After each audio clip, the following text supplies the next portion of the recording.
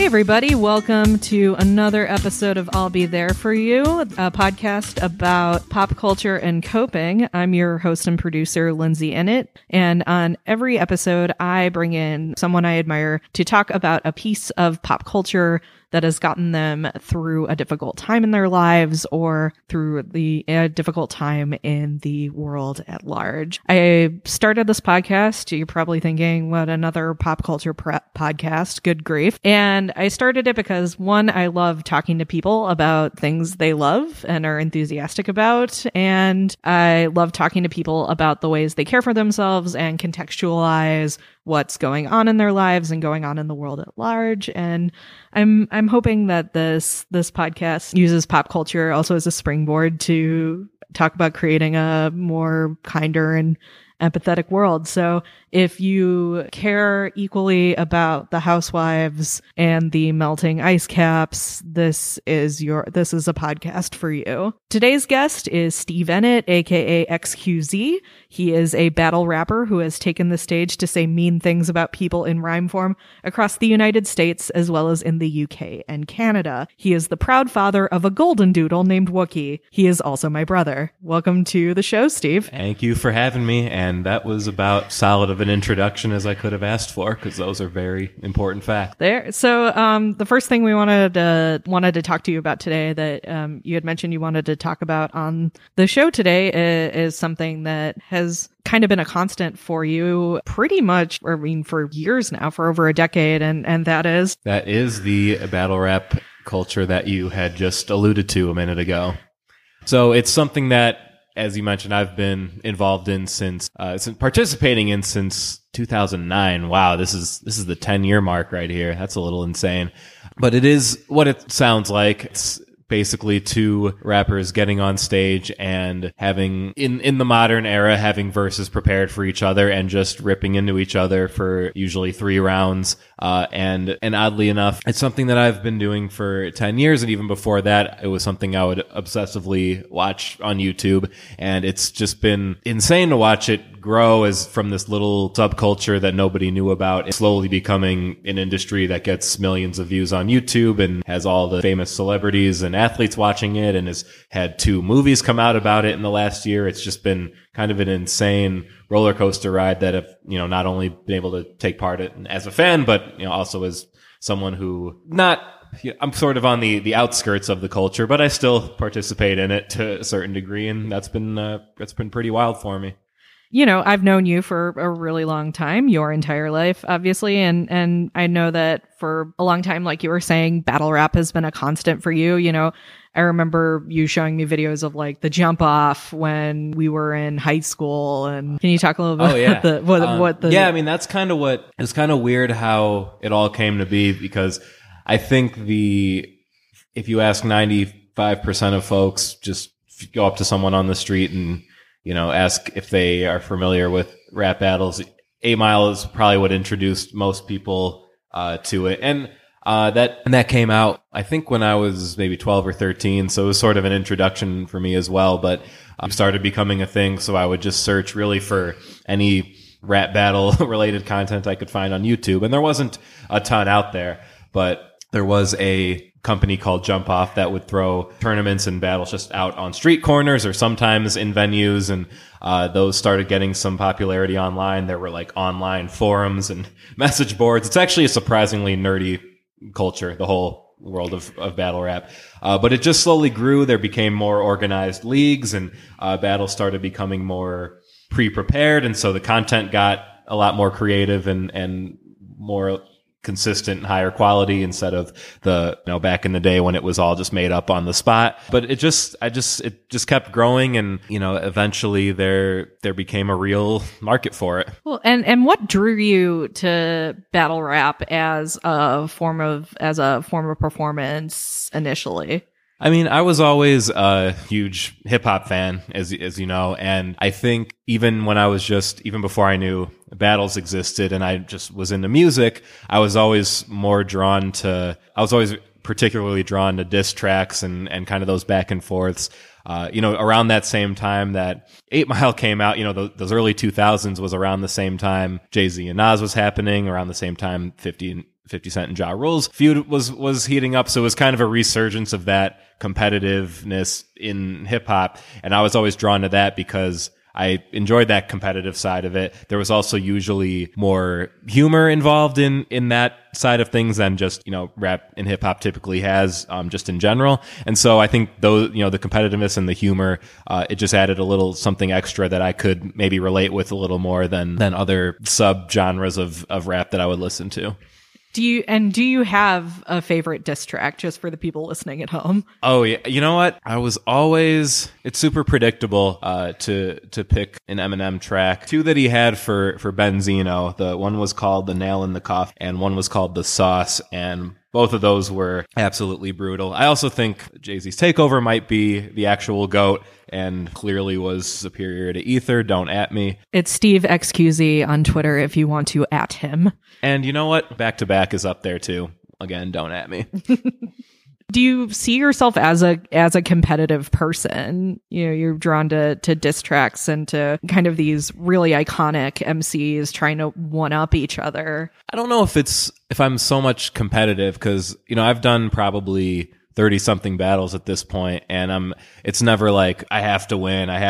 Everyone has to say I'm the best. I've never really, I'm sure there's been times where I felt like that, but it's more, I get drawn to strategy, and in a lot of ways, whether it's when you're going head to head, whether it's on a track or in an actual battle, it's very much, you're sort of playing a chess game because you are expressing yourself, but there's also trying to anticipate what the other person's going to do and be ready to counter that. It's get really deep into the strategy. And I've always just been kind of fascinated by that, the little chess moves that they'll make, that I've seen battlers make where they'll kind of trap someone into I just proved you're a hypocrite because I just pulled up a bunch of things you said and it's you went to Cranbrook. That's a private school. Exactly. And it's mental, that whole process, but it's also fascinating to me, and it just creates some really crazy, memorable moments. Would you say the role battle rap plays in your life has evolved or changed over time? Yeah, it absolutely has, because it just, it started purely, I was just a fan and it was just purely entertainment. And as I got into it again, it's weirdly enough, it's really only been the past year or two where I've even really considered myself a battle rapper. Cause I always was like, I don't really do this. I'm just a fan who's just like trying and just seeing what happens. And, after years of, I don't get like millions of views on YouTube, or, I'm not in a league with guys who really are, professionals, so to speak. But, I've made a lot of progress over the years, and I finally I've become peers with some of the same people who I used to watch on YouTube 10 years ago. So, as far as like what I've accomplished in that world, there's not much more that motivates me. So it's purely it's just fun now. It's, I was just telling you before we started, I'm going to an event this next weekend in St. Louis just to hang out with, people who I've been doing this all with for years. It's like being on a rec flag football team, or, being on in a theater group. It's just like, it's these same people you just have this similar hobby with, even though it's kind of a bizarre one, but those are people you bond with. And I just appreciate that and appreciate the community of it. Shout out to 3D. Absolutely. Shout out to 3D. That's the team right there. Yeah. I'm really glad you brought that up, because one thing I really did want to ask about was the community. You've had a chance to meet battlers all over the world. You've developed some friendships out of this. How has being a part of that community helped you navigate issues or difficult stuff in your own life? It's sort of been interesting that's something I've been thinking about lately, because when you look back, there's a lot in that world there's a lot that goes on in this culture and in this community that realistically, me as a person, I'm not really a fan of. You obviously, in a culture that's based on your ego and based on saying horrible things to each other, everyone has different lines, and a lot of those lines get crossed. People get into content that in real life, most of them probably wouldn't be okay with. And I'm not a person who's like, oh, edgy humor is so important, like the more, shock value. I've never been really into that. Take that, snowflakes. Yeah. it's you see those dynamics like, in this world, because it's interesting, because it's like people cross those lines, but it's almost like there's just this understanding within each other that, like, I'll go first probably 10 battles, I would get up and I would get 3 rounds of really messed up Jewish jokes, I knew that the person across from me wasn't really anti-Semitic, and we would shake hands and be friends and have a drink after the battle. And maybe that's messed up, but it's almost just like a relief to kind of put everything that's going on in the climate and those debates and arguments, and just not pretend they're not there, but cross those lines and just be okay with it. And then at the end of the day, you walk away and you still believe what you believe, but it's almost just like putting that aside for a bit. And maybe that's not the healthiest thing, but it's one kind of messed up way, I think, to cope, is just face those things head on and just find the humor in it, even if you deep down don't really find it humorous. I don't know if that makes sense, but that's just kind of trying to put it to words. I think that's a really interesting point, and I think we have a tendency to talk about, it almost kind of seems like, I mean, just in what I've observed, like super edgelordy humor almost comes off as like cornball and is not necessarily really respected in That's battle true. world. I mean, it's really just trying to be as shocking and offensive as possible. Maybe that used to work, but people have really moved away from that over the years, I think, because it got played out and because of the current climate, and just, you can really only pull it off now if it's really clever, really creative. People will respect that. But if it's just the predictable, really low-hanging fruit, then people will just kind of roll their eyes at it. And it's become, I think, as a byproduct of that, it's really become less about digging into someone's personal life or their race or what have you. And it has been more about having more creative angles, more wordplay,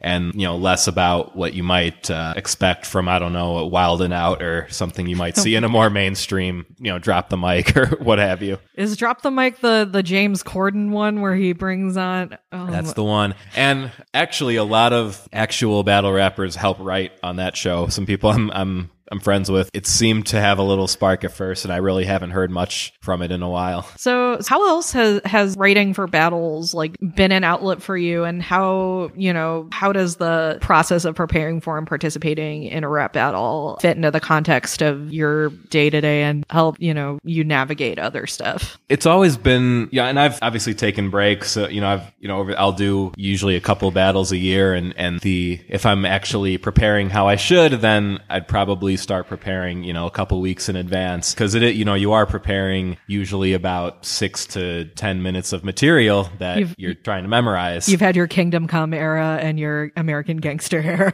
Yeah, exactly. You have your off nights. This is all. You feel really isolated preparing, because it's like, this is even more so than, I think, not to draw, I guess, too many comparisons, but even more so than like a musician. There's no producers, engineers. It's just you. You have to come up with all this. You have one chance to perform it as flawlessly as you can. Like, it's a lot of pressure, but I think that because there's usually several weeks, sometimes even months that go into preparing for one. I mean, I've looked at it as these long-term projects. And when I think about battles I've been in the past, I can also connect with certain things that might have been going on in my life at the same time, while I was preparing. Like, for example, I battled in London a couple of years ago, and it happened to be one of those ones where I put off preparing until the very last minute, which you should never do. And unfortunately, I've done that a few too many times, and it all ends up coming together, but it hurts the performance.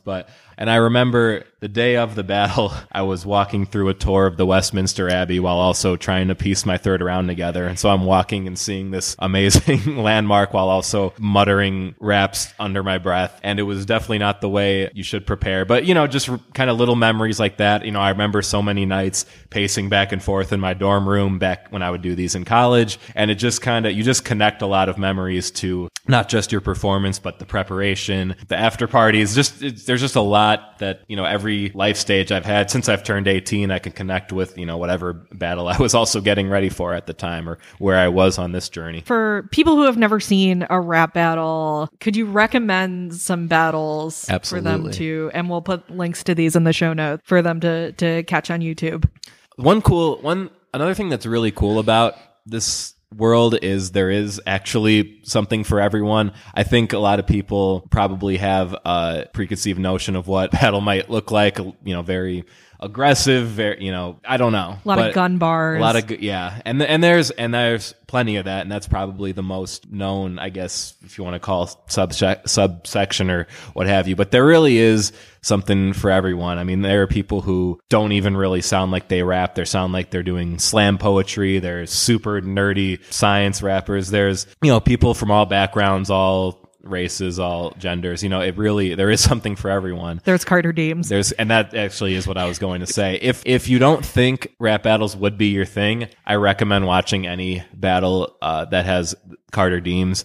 He's this guy, I think originally from Atlanta. Now I think he lives in Milwaukee, actually. The most nervous, awkward person you could ever imagine, and he doesn't hide that at all on stage. He actually leans into it and probably even amplifies it a little bit. I'm not saying it's an act, but I think it's part of it adds to the character. Everybody has a persona, and most of his material is either rapping about his charmed suburban life full of cats and microwaves and minivans, and those are the things he raps about, or it's just doing parodies of wordplay, but purposely doing really bad puns. So if you like dad jokes and just, it's hard to explain, but anything with Carter Deems, I recommend watching. Another really funny battle rapper is this guy Shuffle T. He's British, and he just has a kind of a gift. If you've ever seen The British Office, he's basically David Brent.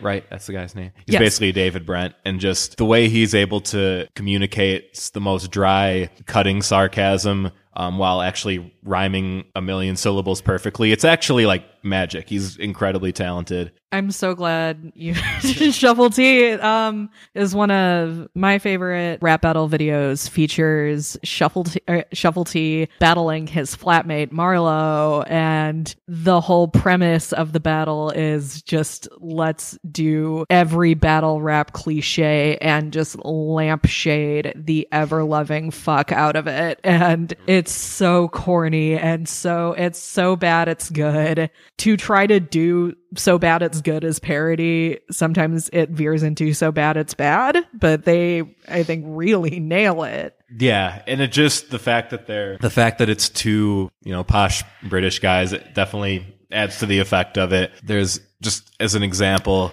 they say it's like you're an insomniac because you're not into resting. So just really bad puns, and just delivered in such a dry deadpan. It's pretty brilliant.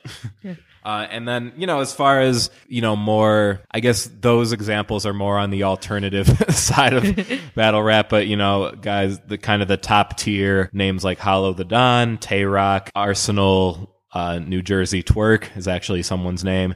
Pat Stay. If you watch battles from guys like that, you'll maybe get more of an idea of what on the larger scale, the bigger stage is what it's all about. And there's leagues for everybody. Steve was actually telling me before we recorded, there's an LGBT battle league out of New York called Prism. They have some battles on YouTube as well. So, I mean, I think hip hop often is, still grapples with a certain reputation, especially kind of how it's written about in the mainstream. And no, this is an art form that, maybe not every rapper, maybe not every battle is for everybody, but everybody can kind of find a niche in. And I think that's really cool. Yeah. And that's, and that is something I really do appreciate about it. I think, as corny as this sounds, I mean, I think it really does. It brings people together that normally wouldn't. And people, it might be hard to believe in, and people, I'm not judging, but I'm just saying, like, this is something that happens. I mean, I'd say the majority of the culture probably is left leaning, and there are plenty of people on the other side of the spectrum as well. And, it's people maybe you wouldn't normally be at the same function as, getting along with it over this kind of common bond, which I don't know what that says, but, it's just, it does put everything aside, because as I think these performances, maybe it's because these performances put a lot of pressure on you, and we just all appreciate, the work and the risk each other takes, and, the effort and creativity that goes into it. But it's a break from, just putting certain things aside, even though, it's nothing you can totally sweep under the rug, but it's a mini break. We both grew up in a very insular suburb of Chicago. And I think being a part of battle rap, would you say it's kind of allowed you to meet people with very different life experiences than you've had? Oh, yeah, absolutely. Because of our friends' social media, it's even more so, because I think that's where a lot of this community feel happens, is just on, these Facebook groups and on Twitter, where, I'm friends with people I've never met that battle in Ireland and Wales and, all over the US. And, it's gotten me to 2 different countries and a couple different cities. So it really it has become its own. It's taken on a life of its own and has branched me out quite a bit. Awesome. And I know you wanted to do a show and tell about another piece of culture that has gotten you through rough times. And I was excited to talk about it with you because I know it's something that's a big kind of self-care thing for me as well. And that is Parks and Rec, one of the greatest pieces of television of all time. And this is really good timing too, because I've just started rewatching the whole series from the beginning. Where are you at right now? Oh man, the last episode I watched was fucking Greg Pakaitis. That is such a good run of episodes too. You got Greg Pakaitis, Hunting Trip, I think, is in there. Was it Venezuelan? Oh, Sister City. Sister City. Oh my gosh. The first half of season 2 of Parks and Rec is truly wonderful television. Can you talk a little bit about kind of what gravitated you towards Parks and Rec initially? It really just, I missed it when it was actually on TV, but then Netflix came along, and I think it was just it's one of those that its reputation, you feel like you have to watch it, same as on a level with The Office, Breaking Bad, all the, Game of Thrones, those shows that if you haven't seen it, people will give you shit incessantly until you do. I just started watching it, and I remember because I had just graduated college a couple months before, and so I had started working my first dreary office job. From the beginning, I could feel like I could relate a lot with it's kind of the overall quiet, dead-end feeling vibe that the office had, that the Parks Department had, especially at the beginning of the series. And then, I didn't really know where they were going with it, because, I thought maybe it was going to be just similar to The Office, but I feel like it had a little bit more of a story arc and a constant development than The Office did. So I wasn't really prepared for that, but it hooked me in. How did watching Parks and Rec at the time, when you're, doing this dead end office job? I can't speak for everyone, but I feel like when those first couple months where you go from being a college student to sitting in an office 8 hours a day, that's got to be rough for most people. I'm sure there's a select few who got those dream jobs right out of college. It was definitely sort of that surreal feeling of wow, I'm going back here every day. This is life now. That's tough for anyone to wrap their heads around, I think. I've never really been the type to get super into a TV show and watch it straight through. My attention span's just not good for that. But it was just really nice to have something that was just very, very captivating, very uplifting most of the time, and just something fun to just be okay, I've, even if this whole real life work thing isn't really what I'm feeling right now, I have something to look forward to every day. How did it kind of help you make sense of or put kind of your situation at the time into context? And I think it did. I think it did that quite a bit. I think I started off, and I guess the Office did this in a way too, where it would feel okay, these people go to work every day, and maybe their job isn't super exciting. Maybe it's not their passion, or something that except for Leslie Knope. But the rest of the people in the department, it wasn't really their passion. But then they'd leave and get into ridiculous shenanigans, still have an incredibly exciting, interesting story, and just still have. From the outside, there were some times I'd watch and be damn, I kind of wish I lived in Pawnee. They could make a situation that seems really boring and not ideal, and they'd just make it seem hell, let's just enjoy life anyway. Nah, I'm with you. We were watching flu season on New Year's Day, as you do, and realized the one place I would really want to visit in Pawnee is JJ's Diner for the waffles. They look amazing. It did give me an appreciation for that small town feel, which has only grew over time as I spent a lot of time in Columbia, Missouri, and Peoria, Illinois, and just grew an appreciation for getting out of the city every now and then. And I think it just, when you just enter the adult world, it gave me something to look forward to. I'm like, you know what? If I go to the Snake Hole Lounge, was that what it was called? Yep. The Snake Hole Lounge one night and get wasted with my coworkers, and then we're all hung over at the office the next day. Like that sounds lovely. Like that's team bonding right there. That can't be so bad. Yeah, and then Ron's going to bring you burgers and sing his little "First you take the cow to the killing floor." So I don't know if I know this wasn't really the intention, but I really just genuinely liked just about every character on that. I mean, it just seemed like such a fun group to hang out with. Was there any particular impetus for you to start a rewatch now? Honestly, just because I don't remember much, and it's probably 5 or so years since I finished it watching the first time, and I keep telling people, I've always told people like, you have to watch it, but then I can't really support it with quotes and memories. I mean, I remember, I could rattle through like a lot of the jokes too are very insular references that you have. Like if I just say Lil Sebastian to someone, who hasn't seen it, it's not going to make sense. But that like hits you right in the gut if you have seen the show. He has 5,000 candles in the wind. I think I also feel everyone obviously has their character. Like I'm sure you feel like Leslie Knope's your idol from that show. Aw, thank you. That's the nicest thing anyone has ever said to me.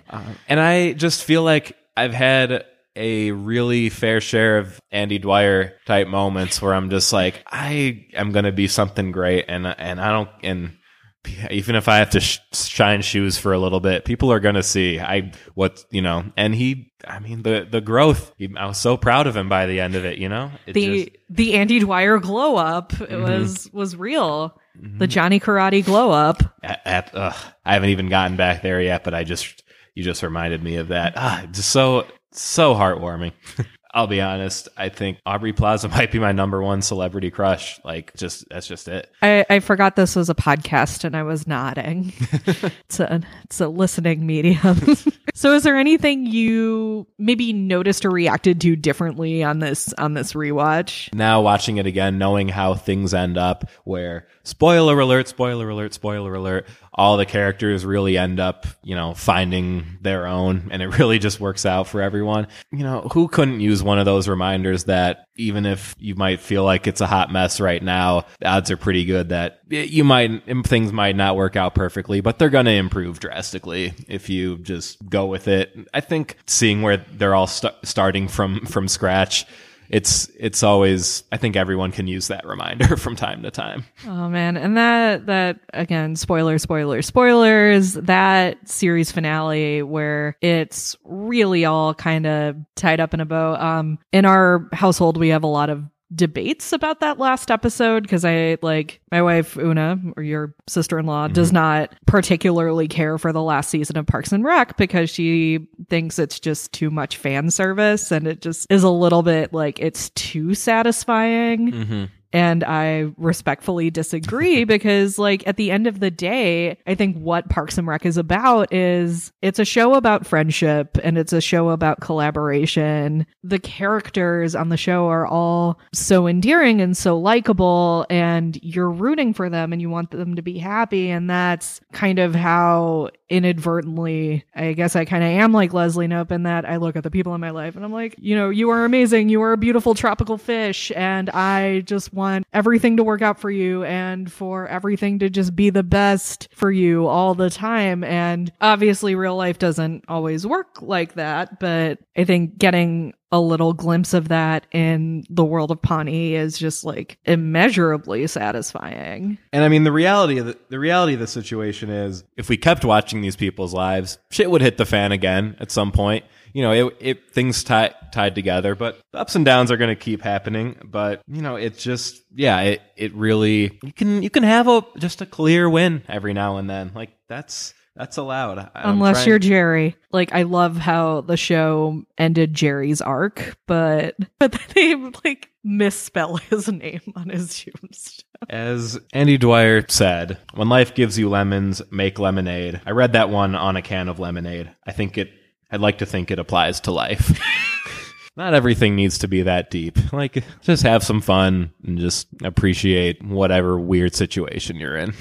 Totally. That is very good advice. And I want to know, what are some other ways, either through pop culture or not, that you practice self-care or, taking care of the people around you, channeling that inner Leslie Knope? Everyone's kind of got their thing that hits them a little bit harder. And for me, that's music. Just some people kind of dive right into things. For some, it's like you need a little break from it. And for me, you might have kind of guessed from my first two topics, but I'm the kind who will just take a break from everything and just recharge for a bit. I'll throw on something really low stakes like Drake or Cardi B and just like, okay, I can, I'll deal with everything, but let's just recharge for a little bit. I've always been, I think I've maybe in the past leaned towards like recharge on my own for a bit, but I've also lately been like, seen the power that reaching out to people randomly has, both on them and on yourself. So, but it really is just, it's, whatever